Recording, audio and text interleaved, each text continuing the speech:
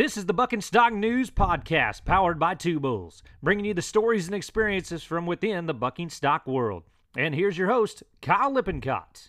This episode presented by bullmen.com. Guys, if you want your chance to live breed one cow to Showtime, purchase a ticket for this drawing for breeding season coming up from 3J Ranch from bullmen.com. $50 a ticket.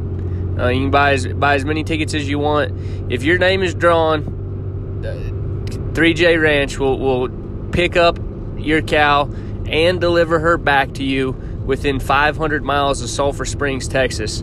Some pretty cool stuff there for an opportunity to win a live breeding to the great Showtime. If anybody might be interested, get a hold of Timo Torres on Facebook. Or you can contact me via Buck and Stock News, and we can get you guys in touch, purchase your tickets. The event schedule presented by Two Bulls Feed, fortified with SQM minerals. San Antonio coming up this week. Check-ins actually tomorrow, which would be Tuesday. First round will be Wednesday, and then the top 10 bulls advance to a $50,000 added short round in San Antonio, National Cattlemen's Beef Association. Some pretty cool stuff going on there. February the 15th, PBR Velocity Classic, Memphis, Tennessee. February 15th, Evolution's Open High Stakes Fraternity and Derby. February 22nd, Granbury, Texas, Red Laces event. February 22nd, also on the East Coast, King, North Carolina Fraternity. And to round out February, PBR's ABBI Classic in Kansas City, Missouri, February the 29th. Guys, don't forget the Two Bulls Legacy nomination, cow nominations are open.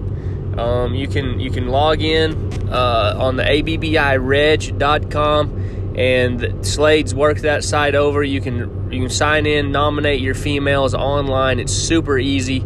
If you need any help, you can contact Jim McLean or myself, and we can kind of walk you through it to get your guys' females nominated for the Two Bulls Legacy program. BJ Cattle has a sale coming up February the 18th on thebreedersconnection.com. They're going to offer some heifers, some bred cows, and also some money-earning bulls for sale, full and half interest. Daughters of Rain Dancer, Red Hot, Razor Blade, Texas Cocktail, and also a couple out of a bull, 50X Dumb, which is a 7/8 brother to Denutso. One bull that they're offering half interest in, 205Z Nighttime Crime. He was 91 points last year. He was 90 points at the Yearling Finals in Vegas. The bull's got the unlimited amount of potential to win money. They're selling half interest in him on that sale. And also a bred recip sired by Bruiser out of 205Z, the damned Nighttime Crime. But what's cool about that cow is she's a surefire daughter out of the dam to Manaba. So some really good crosses there, guys. Some great bred stuff. Be looking for that sale. BJ Cattle sale on thebreedersconnection.com, February the 18th. This episode, I'm sure you guys have been wondering when this was going to come for a long time. Laramie Wilson stepped in, helped me. I feel like him and I really jive and get along doing our live broadcast for the ABBI events.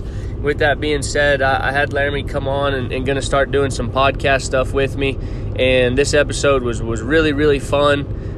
Getting to talk to Dylan Page with D&H Cattle. Just how it all started 30-40 years ago.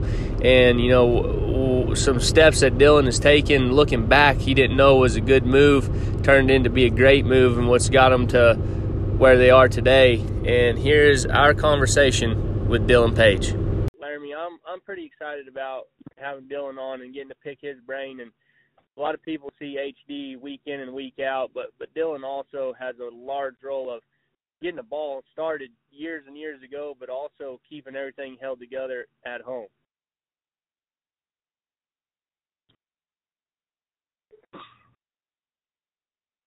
Yeah, for sure, Kyle. I've only got to sit down and talk with Dylan from when he started a few times, but there's been more things that Dylan said to me that have stuck in my head and helped me where I am now than probably anybody else that I've ever talked to. For sure. Dylan, so like when you got started, HD, was he kind of him wanting to ride bulls and stuff, kind of what got you guys going? Yeah, he was.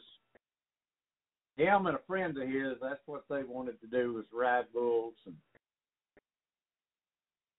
the friend, he quit after a couple, and of course HD, he was the stupid one, so he just kept on craving it. So I got him some bulls to get on, and it just grew from there, really. It seemed like back when you guys had won your first couple PBR Stock Contractor of the Year titles, a lot of those bulls were purchased, whereas today, Classic World Champions, you could say the last 10 years, Futurity World Champions, are raised by you guys. Did you guys incorporate some of those bulls that you had bought along the way to buck into your breeding program? Yes, that's where we got started. Of course, we either got them at the sale barn to start with, or I found them off of different guys that were bucking them. And back then, you could buy them cheap, even if they were really good. So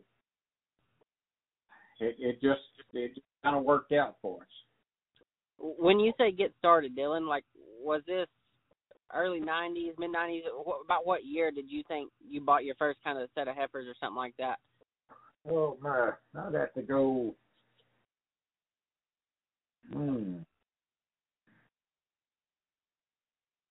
I don't know. I'd say yes. Late 80s. Late 80s? Okay, so.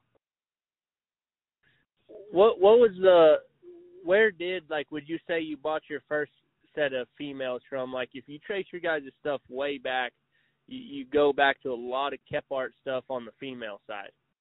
Yeah. Well, I used to lease bulls to Larry Kephart all the time for his rodeos, and that's how I got paid. Was at the end of the year, I'd either wind up with some bulls off of him or some heifers off of him.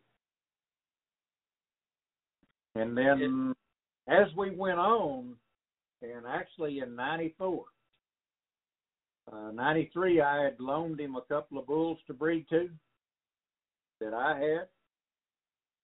And I wound up buying that whole set of heifers off of his cows that year.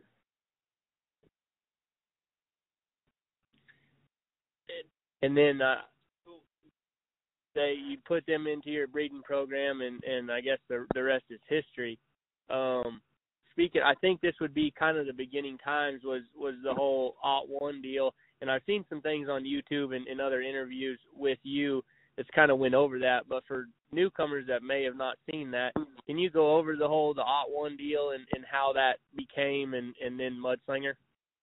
Well, OT1, of course, he came from a heifer, actually the very first set that I got off of Larry. And then was out of Super Dave also. And he was a really, really good bull. Just wound up getting crippled. And anyway, we bred to him, and then he bred when we didn't want him to. And I wound up killing him because I couldn't keep him off my cows. Mm-hmm. Little did we know we needed him on the cows.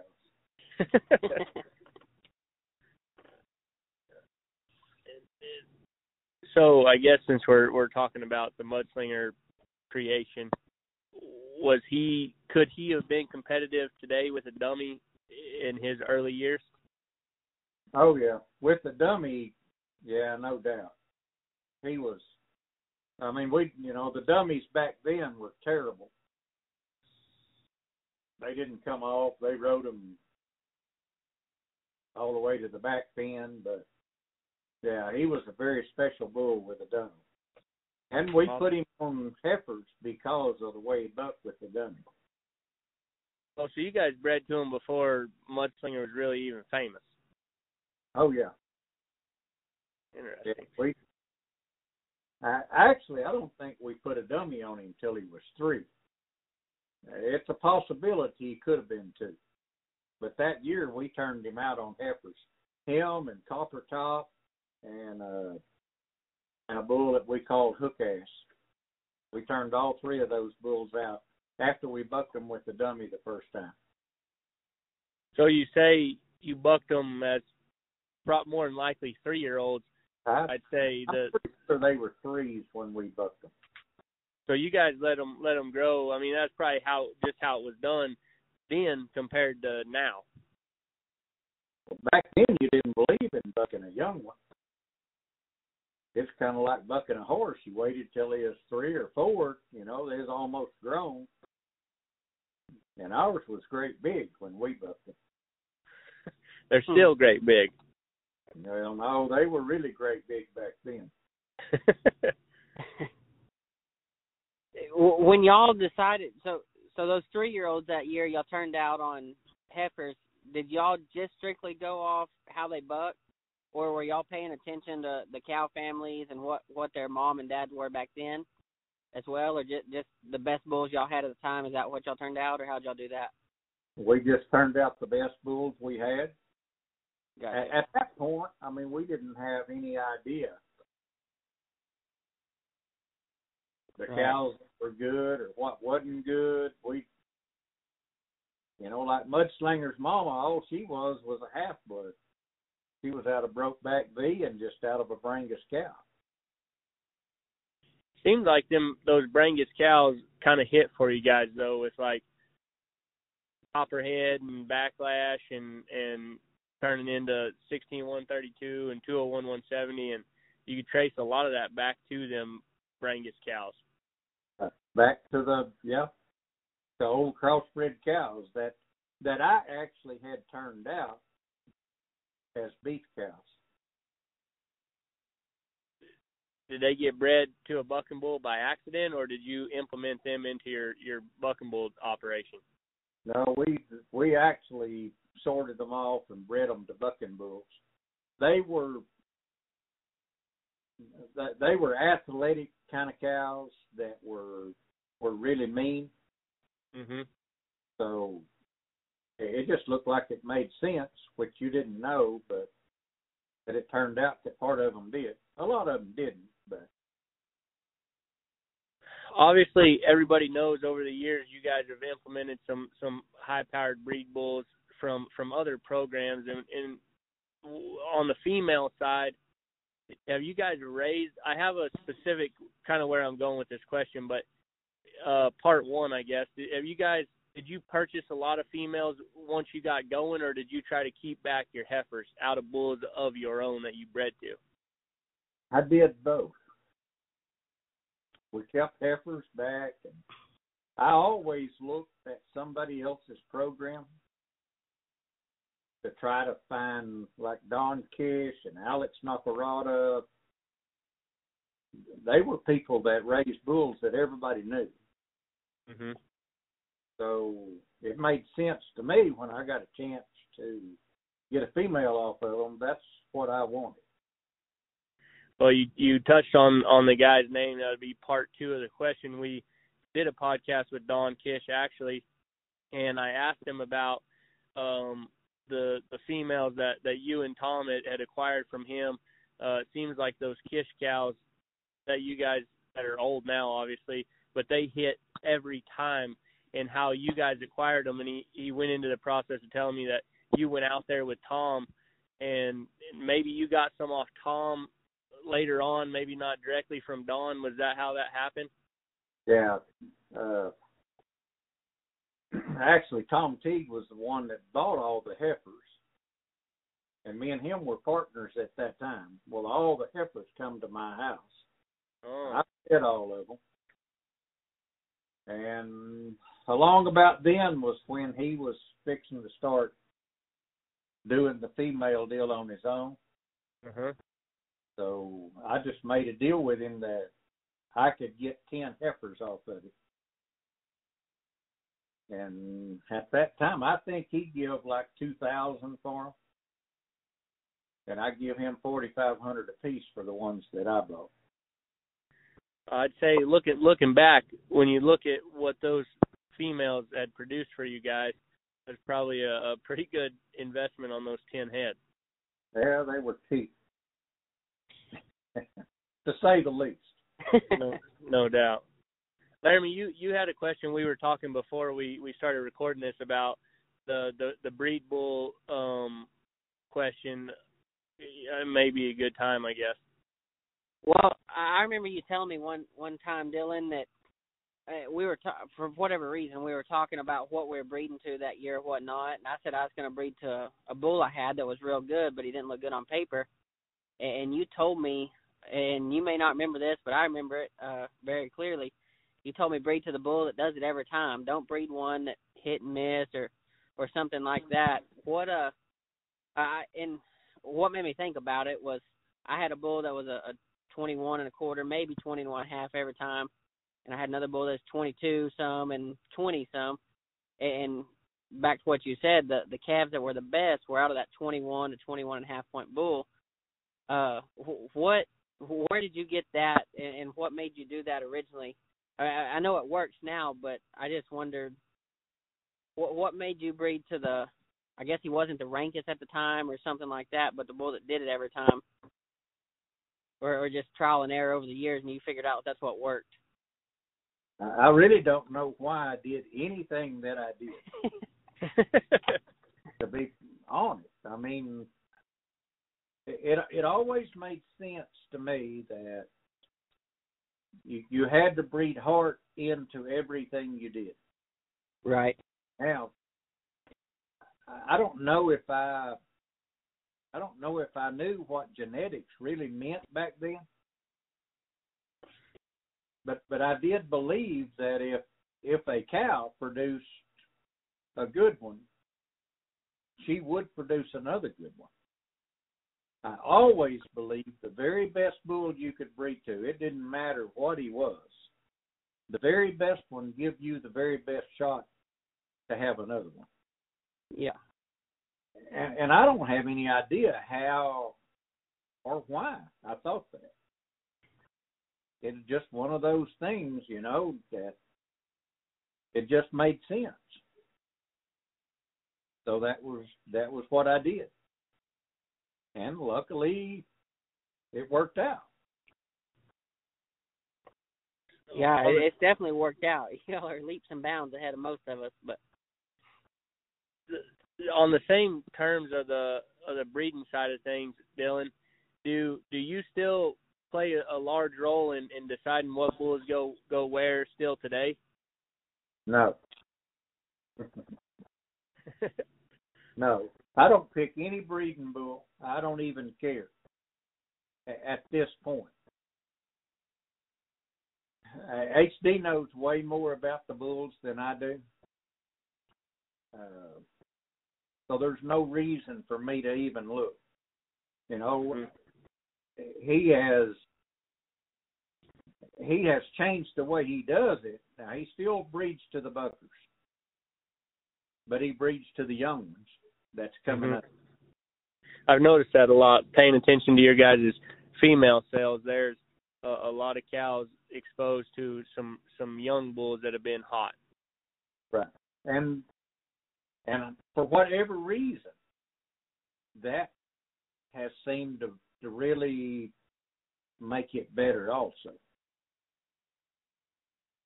Right. Probably has a lot to do with what your guys' cow families are within your whole program of production, as you've already stated.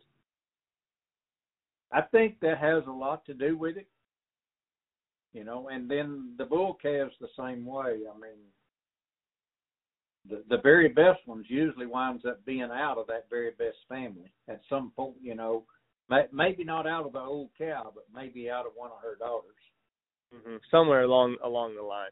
Yeah, so it just all seems to line up, and then every now and then you'll have that one that wasn't supposed to, and that's where the superstar crops out. And I think I heard you say one time on an interview that you believe the superstars come from an outcross of combining different things with each other. I've always believed that. Don Kish even proved that, and I don't know if he even knew it. Those cows that we come up with from him were out of a bull called No Can Do. And even though Don Kish owned that bull, he was an outcross. And then there was a couple of more, Smooth Move, the bull we got off of him. He was an outcross. So I don't know how it works. It just does work. Mm-hmm. Would you think Smooth Move added a lot of the elevation to your guys' program? It seems like when you guys show up to town, if they don't spin, even if they do spin, but even if they have a bad day and they don't spin, those bulls get up off the ground and break over and kick, whether they're going straight or they're trying to be 90. I think Smooth Move helped us with that because he was a leaper. There's no doubt. And had lots of kick. You know, in the old bull Showtime, I mean, he went back to Bodacious, the same thing. You know, he got off the ground, he had a lot of kick. And I think if you go back, well, just like Stone Sober now, you know, we've got bulls coming out of him that get way off the ground. And, you know, he was kind of one of those flighty, stupid kind of bulls, but I think it follows the traits. Exactly. So characteristics, bucking style may pass on, kind of what you're saying. Yeah, I think it follows pretty close. Interesting. With talking about those older bulls, Dylan, what bull, if you had to pick one, do you think was kind of put y'all where y'all are now, kind of ahead? Do you think the Kish bull or Showtime, which bull do you think kind of helped y'all, or is there another outcross that you liked better? I know y'all bred to straight or flush to straight jacket some. I don't know. I would probably say that Showtime did more than any of them did. Right. But I don't know, because you have to go back and look at the female side of it also. Mm-hmm. You know, like Mudslinger itself. I mean, we never raised a great bull out of Mudslinger, but there is bukus of them out of his daughters. Mm-hmm. So you believe that maybe their bulls may not be the greatest, but their daughters could be a different story. They can be. You know, I mean, I had some bulls out of Mudslinger that would have been great. I just never had one that stayed healthy. Mm-hmm. That, you know, that could have been great. So, I mean, I don't know if I think in the end you have to look at both sides. You got to look at the top and the bottom. You know, there's just everybody talks about they got a bull out of some bull, out of Coach, out of Stone Sober or whatever. Well, that don't mean anything to me. What means something to me is what his mama is. Mm-hmm. Because that has seemed to be what made our superstars is the cow side of it. It sure is interesting to hear you say that, because we've already kind of touched it, but you look at the bulls that are winning today for you guys, or for anybody in that matter, you seem to be able to trace them back to a good female on the maternal side. Yeah, somewhere. Yeah. And it'll happen over and over. Mm-hmm.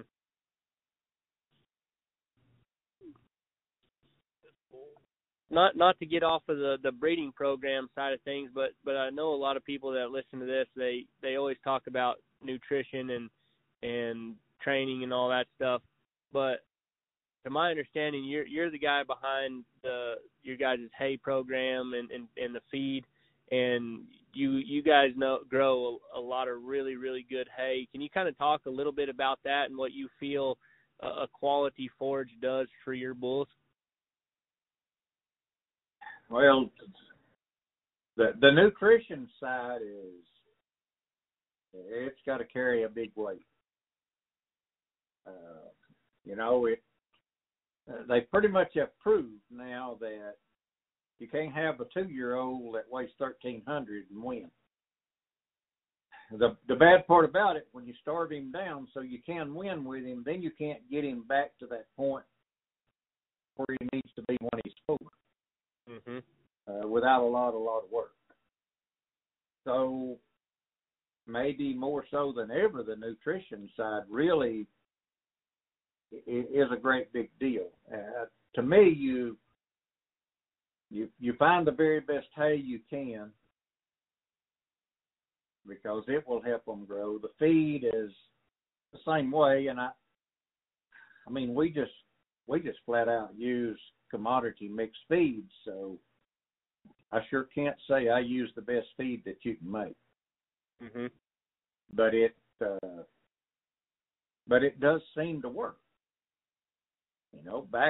Back in the old days when I used to do it all, I did it all with an old grinder mixer that you hooked onto a tractor. I raised all of my corn. I raised the milo. I raised hay, and I ground it all together and mixed it up. And that's how I fed. It just happens to be now you don't have time to do all that. Yeah.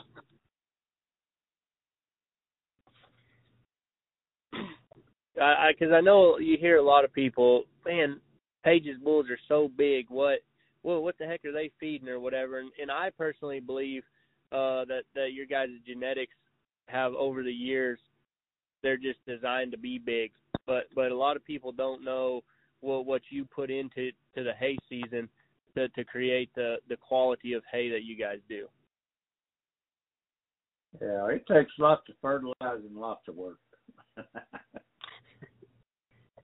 What's kept you? You've outsourced your feed basically now. You say from when you first started. What's kept you from buying hay instead of raising it?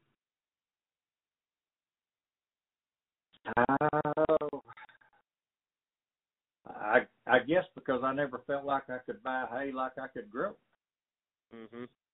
And when I grow it, I know what I have. I take it you guys test your hay every year and make sure it's up to par? No, I used to test it pretty much every year. But no, I pretty well, I mean, I know how much fertilizer I put out. And if I get moisture, I know what it's going to test. So you've been doing it long enough. I'm 68 years old, and I've been doing it almost 60 of them, probably. That's pretty bad, but that's pretty much the truth. Talk not just about hay, but y'all plant wheat every year. I know, Dylan. And when you turn out on wheat, do you turn out your cows and your big bulls and everything, or do you turn out wheat just for your yearlings to grow them, or how do y'all determine what goes out on wheat every year?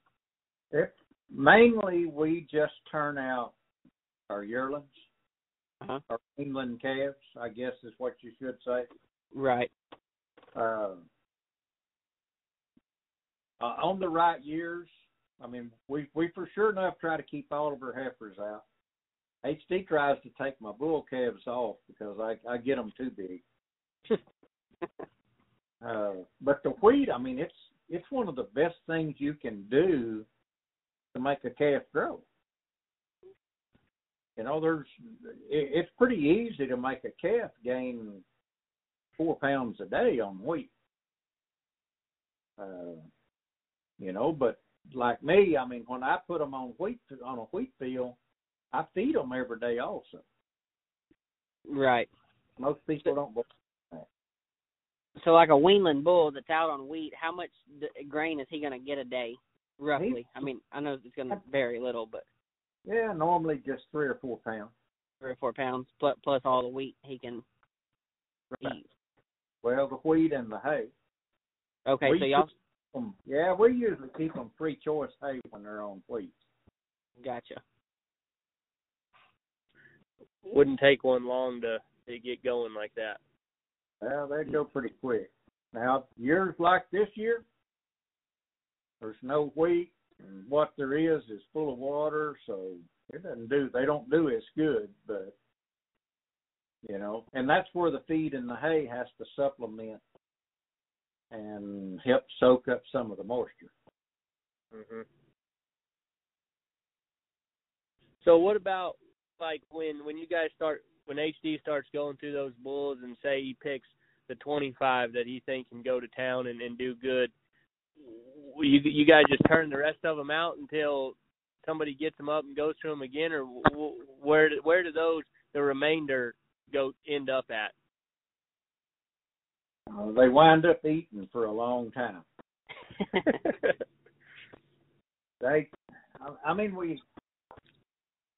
They'll go through them a couple of times, but they still just wind up hanging out, which really it hurts us, because we'll wind up with still 100 or 150 of them stupid things that you can't take anywhere. So it takes a pretty good sized pasture plus a lot of feed. Uh-huh.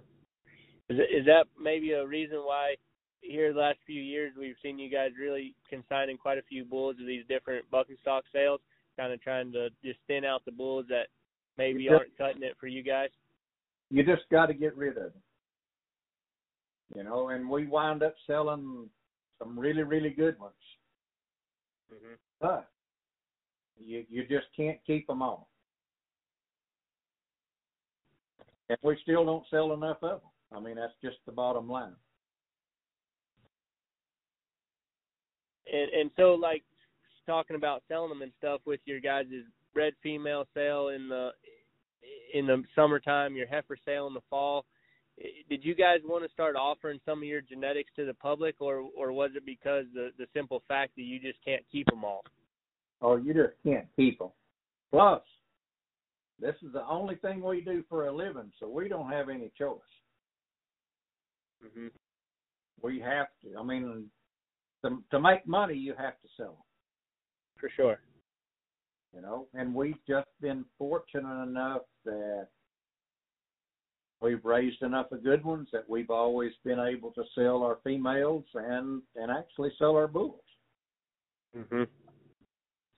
Is there a rhyme or reason to what goes in the sales? Do you have any idea?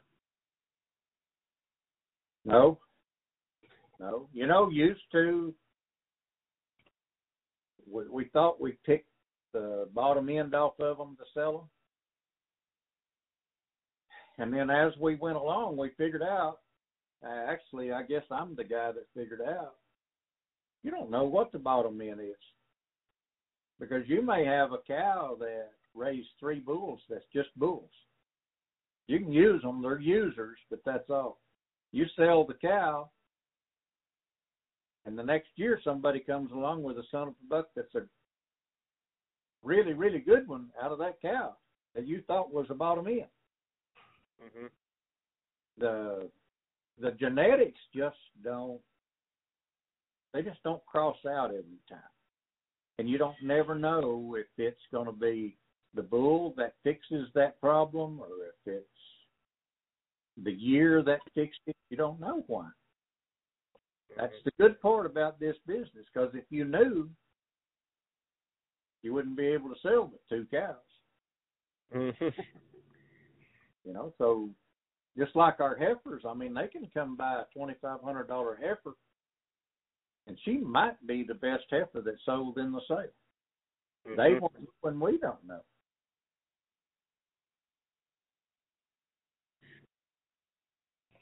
But nowadays, we try to sell by pedigrees because we try to sell some that will bring a lot of money. Mm-hmm. It seems like your guys' marketability with multi-time Bull of the Year. Just your program that you've created in the buck and bull business has helped with your sales. I mean, I guess I just got to ask, did you ever see, the numbers you guys see at your sales and the success that your breeding program has had producing ranked bulls year after year? Obviously, that's the goal for everybody, but when you started 30, 40 years ago, did you see it you guys being at leaps and bounds above everybody else? No. I mean, how could you?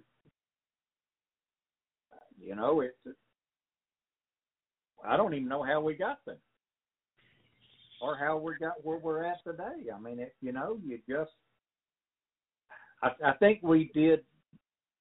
I think I made some good decisions along the way back in the early days, but I don't think I knew I did. Mm-hmm. I honestly don't even know some of the time why I picked some of the things that I picked. It just happened to work. Mm-hmm.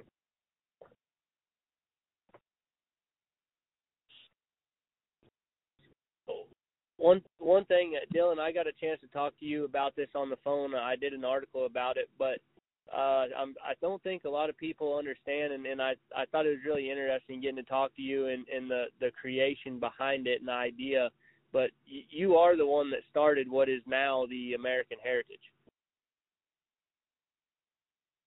Yeah. Actually, me and Joe Merritt.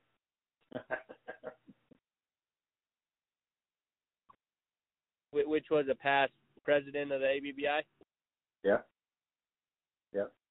Back in those days, I mean, I seen that we needed something. It was evident. I just didn't know how to try to do it. And anyway, I talked to Joe, and he put all the stuff together for it. Then I give it to the ABBI while Joe was still working for him.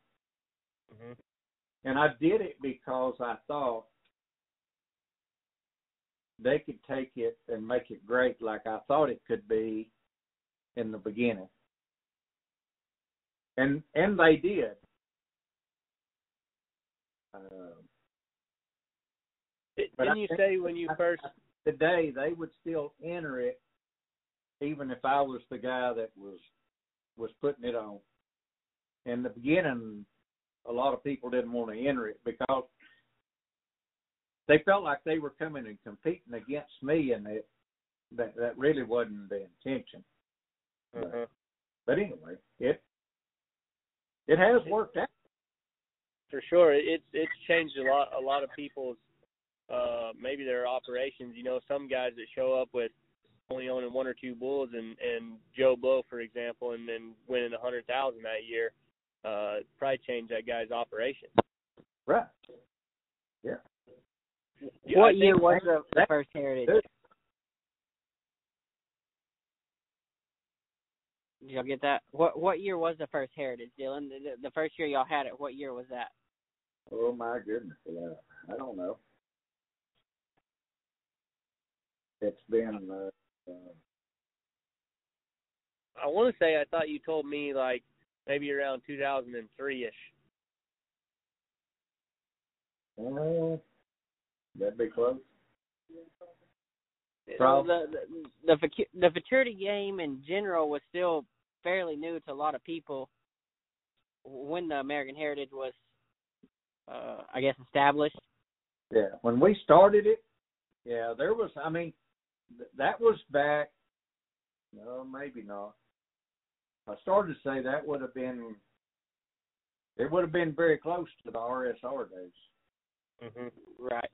It wouldn't have been, because I do know that Joe was running the ABBI when we set it up, and I don't even remember when we started the ABBI. And I'm not good at dates anyway.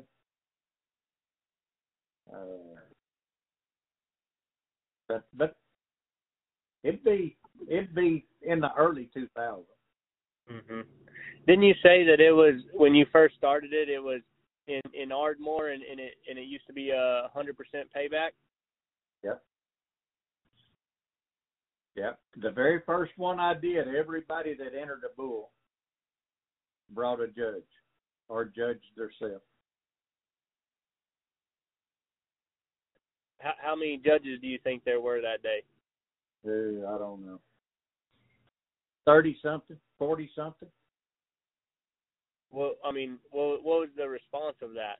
What did you think of it? I thought it was real, real good. What I did that day, I hired Jimmy Morris to be a judge. I told him, I said, I want you to judge every bull. And I said, you turn it in just like you're a judge. I said, it don't count for nothing, but I said, I want you to pick the winner. And for the most part, every bull he had in the top, most of the guys that judged had them in the top. Really? It was pretty, it was pretty weird the way that it actually lined up. You would think that everybody would mark their bull higher that judged. That wasn't the way it was. For the most part, all of the guys that actually judged, they were pretty flipping close. Laramie, what do you think about implementing that today? I think that's. I don't have a problem with it, but I think there'd be a lot of headache for the secretary. There'd be a lot more than 30 scores now. Oh yeah, it's but now remember, if you entered 10 bulls, you still just had one judge.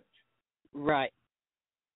So it don't multiply as much as you think, but it does multiply because there's bukus of people got them now. Yes, sir.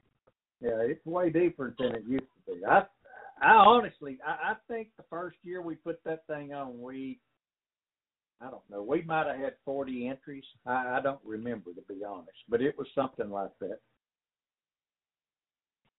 At the first one, did y'all backdate it? And it was a little before my time, so I'm asking some kind of silly questions, I guess. But, now you have to nominate a year out. Did y'all do that at the first one, or did you let people start there and then backdate it as you went? The very first one, we backdated it. Gotcha. And then the second one, it actually fell in line. Right. So if there was there more at the second one, or was there about the same number or less, or what do you remember? I just remember how many people were going to pay a year out, because at that time, now we buck our calves. Some people may already have 5 trips on them. And then you may not buck them till their 2-year-old year. Heritage time. Right. I mean, if you had 5 trips on one by June of his 2-year-old year, you'd bucked him a bunch. Right. The second year we actually had a few more, but not a whole lot. But it was a few. Right. The third year it was better. And it still it wasn't growing as fast as I wanted it to. Mm-hmm. I think that was my main problem. And back then I always felt like, a lot of guys did not enter just because I was the guy that put the event on. And we always put it on in Ardmore. I mean, and everybody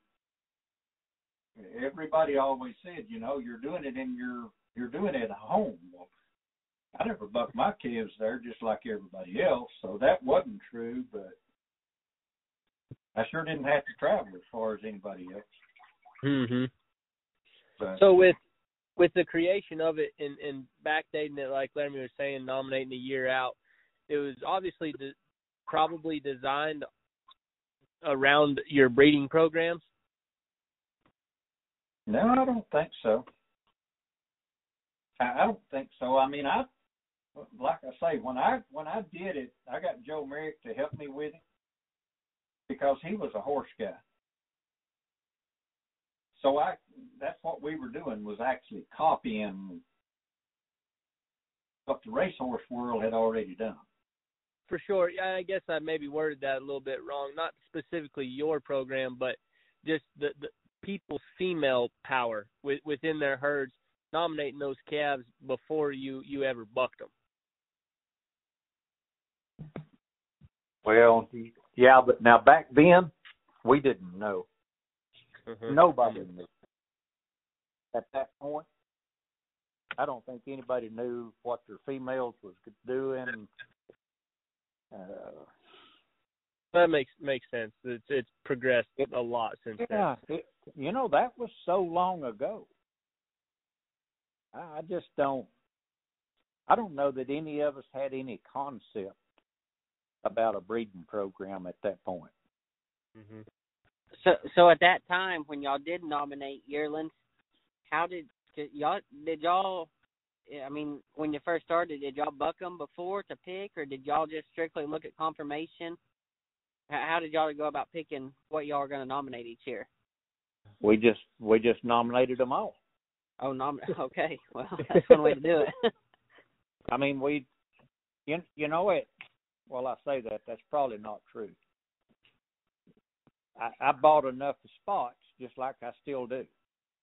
Right. That I wasn't going to miss one. Yes, sir. Now, of course, you always did, because the naming came early enough that you still didn't get them bucked enough. You still didn't know. So they give us a year now, and I still don't think I know sometimes. So I could just imagine then. Right. Well, I mean, now they actually haven't they moved the naming date even more forwards? I think they have. And to me, the way to make it great, is to name the son of a gun way before you know. Mm-hmm. I mean, I think there's a place out there for another big event, but maybe an event that you ain't never bucked him before. I don't know. I keep having all this stuff go through my head that I know we need to do something, because you know, Laramie, if we don't get something going, this thing ain't gonna be great. Yes, sir. It's been good, but if you don't change with the times, it's not gonna keep getting better. Right. And I'm old enough at this point, I don't know if I'm into it enough to figure it all out, but somebody will. But I think maybe, I think we can have another one day that, who knows, maybe a yearling event, I don't know. But an event that will be like the Heritage, but won't be a 2, because we're done. There's plenty of 2-year-old events. Yes, sir. Like the American Heritage, the East, the West, the South, or whatever they call all of them now. Mm-hmm. We've got plenty of them. We don't need any more of them. But we need something. I'm just not sure what it is to give us another boost. And I think I used to always tell everybody the Heritage should pay $200,000, and that was what I always thought it would do when I started it. But by the time you get through taking all the money out of it, even if you can get close to there, you still rob so much money out of it. And I understand you have to put it on. But that's that's the part to me. You got to figure out how not to steal so much money out of a great big one. For sure. You know, the small ones, I mean, you have to, because it takes X number of dollars to put that thing on. So if your pot's 200,000, well, it don't take half of it. You know, Right. But, you know, all I'm saying is there's got to be a way. It's just figuring it all out. No doubt, for sure. Well, Dylan, kind of winding up this episode, I have one last question, and Larry may have another one or two, but of all the ranked bulls that you guys have raised over the years, what would have to be your favorite? I don't guess anybody could pick any bull but Bruiser. For sure.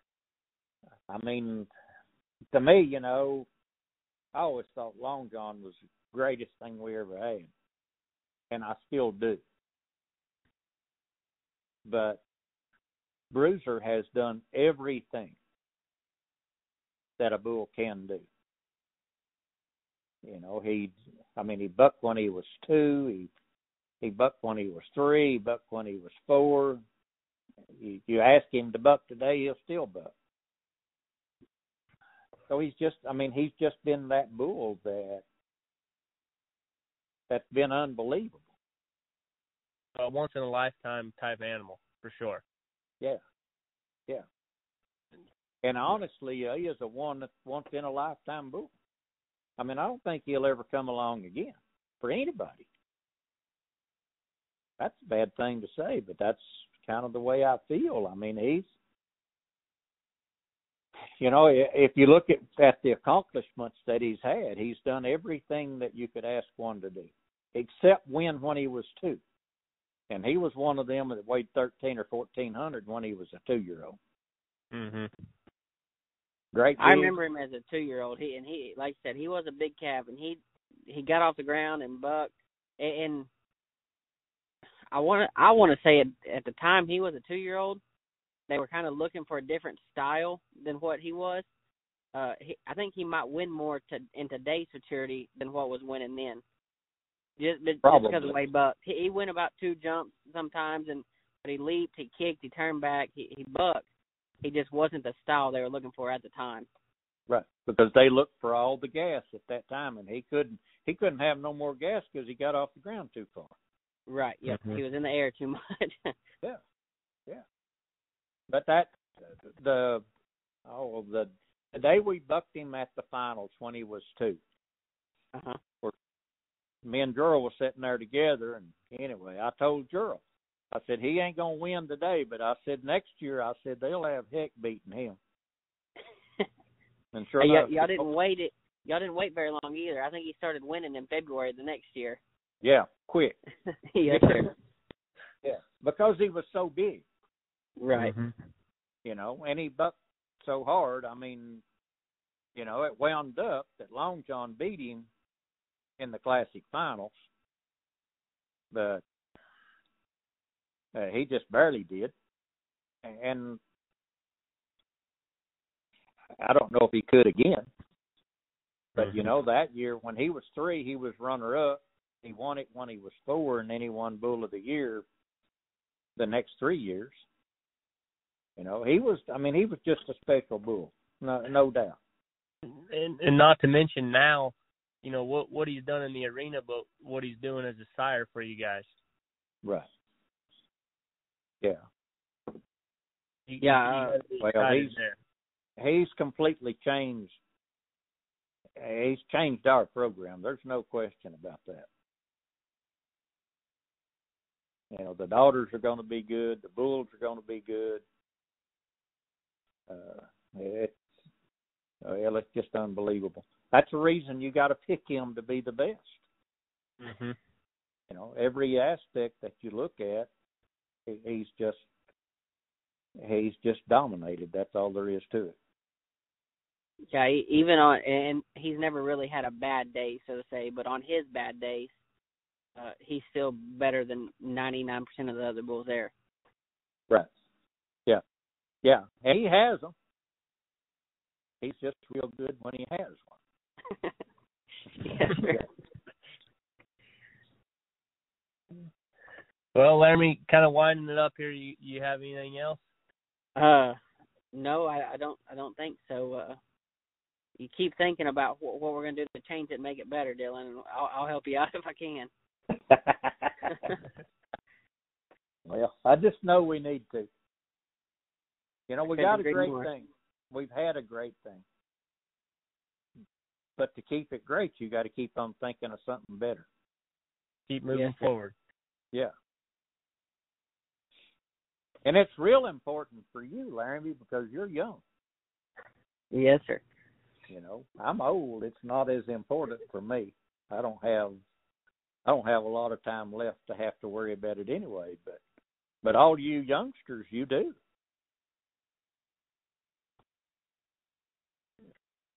And it's a great life. So, you know, a guy wants to keep it going.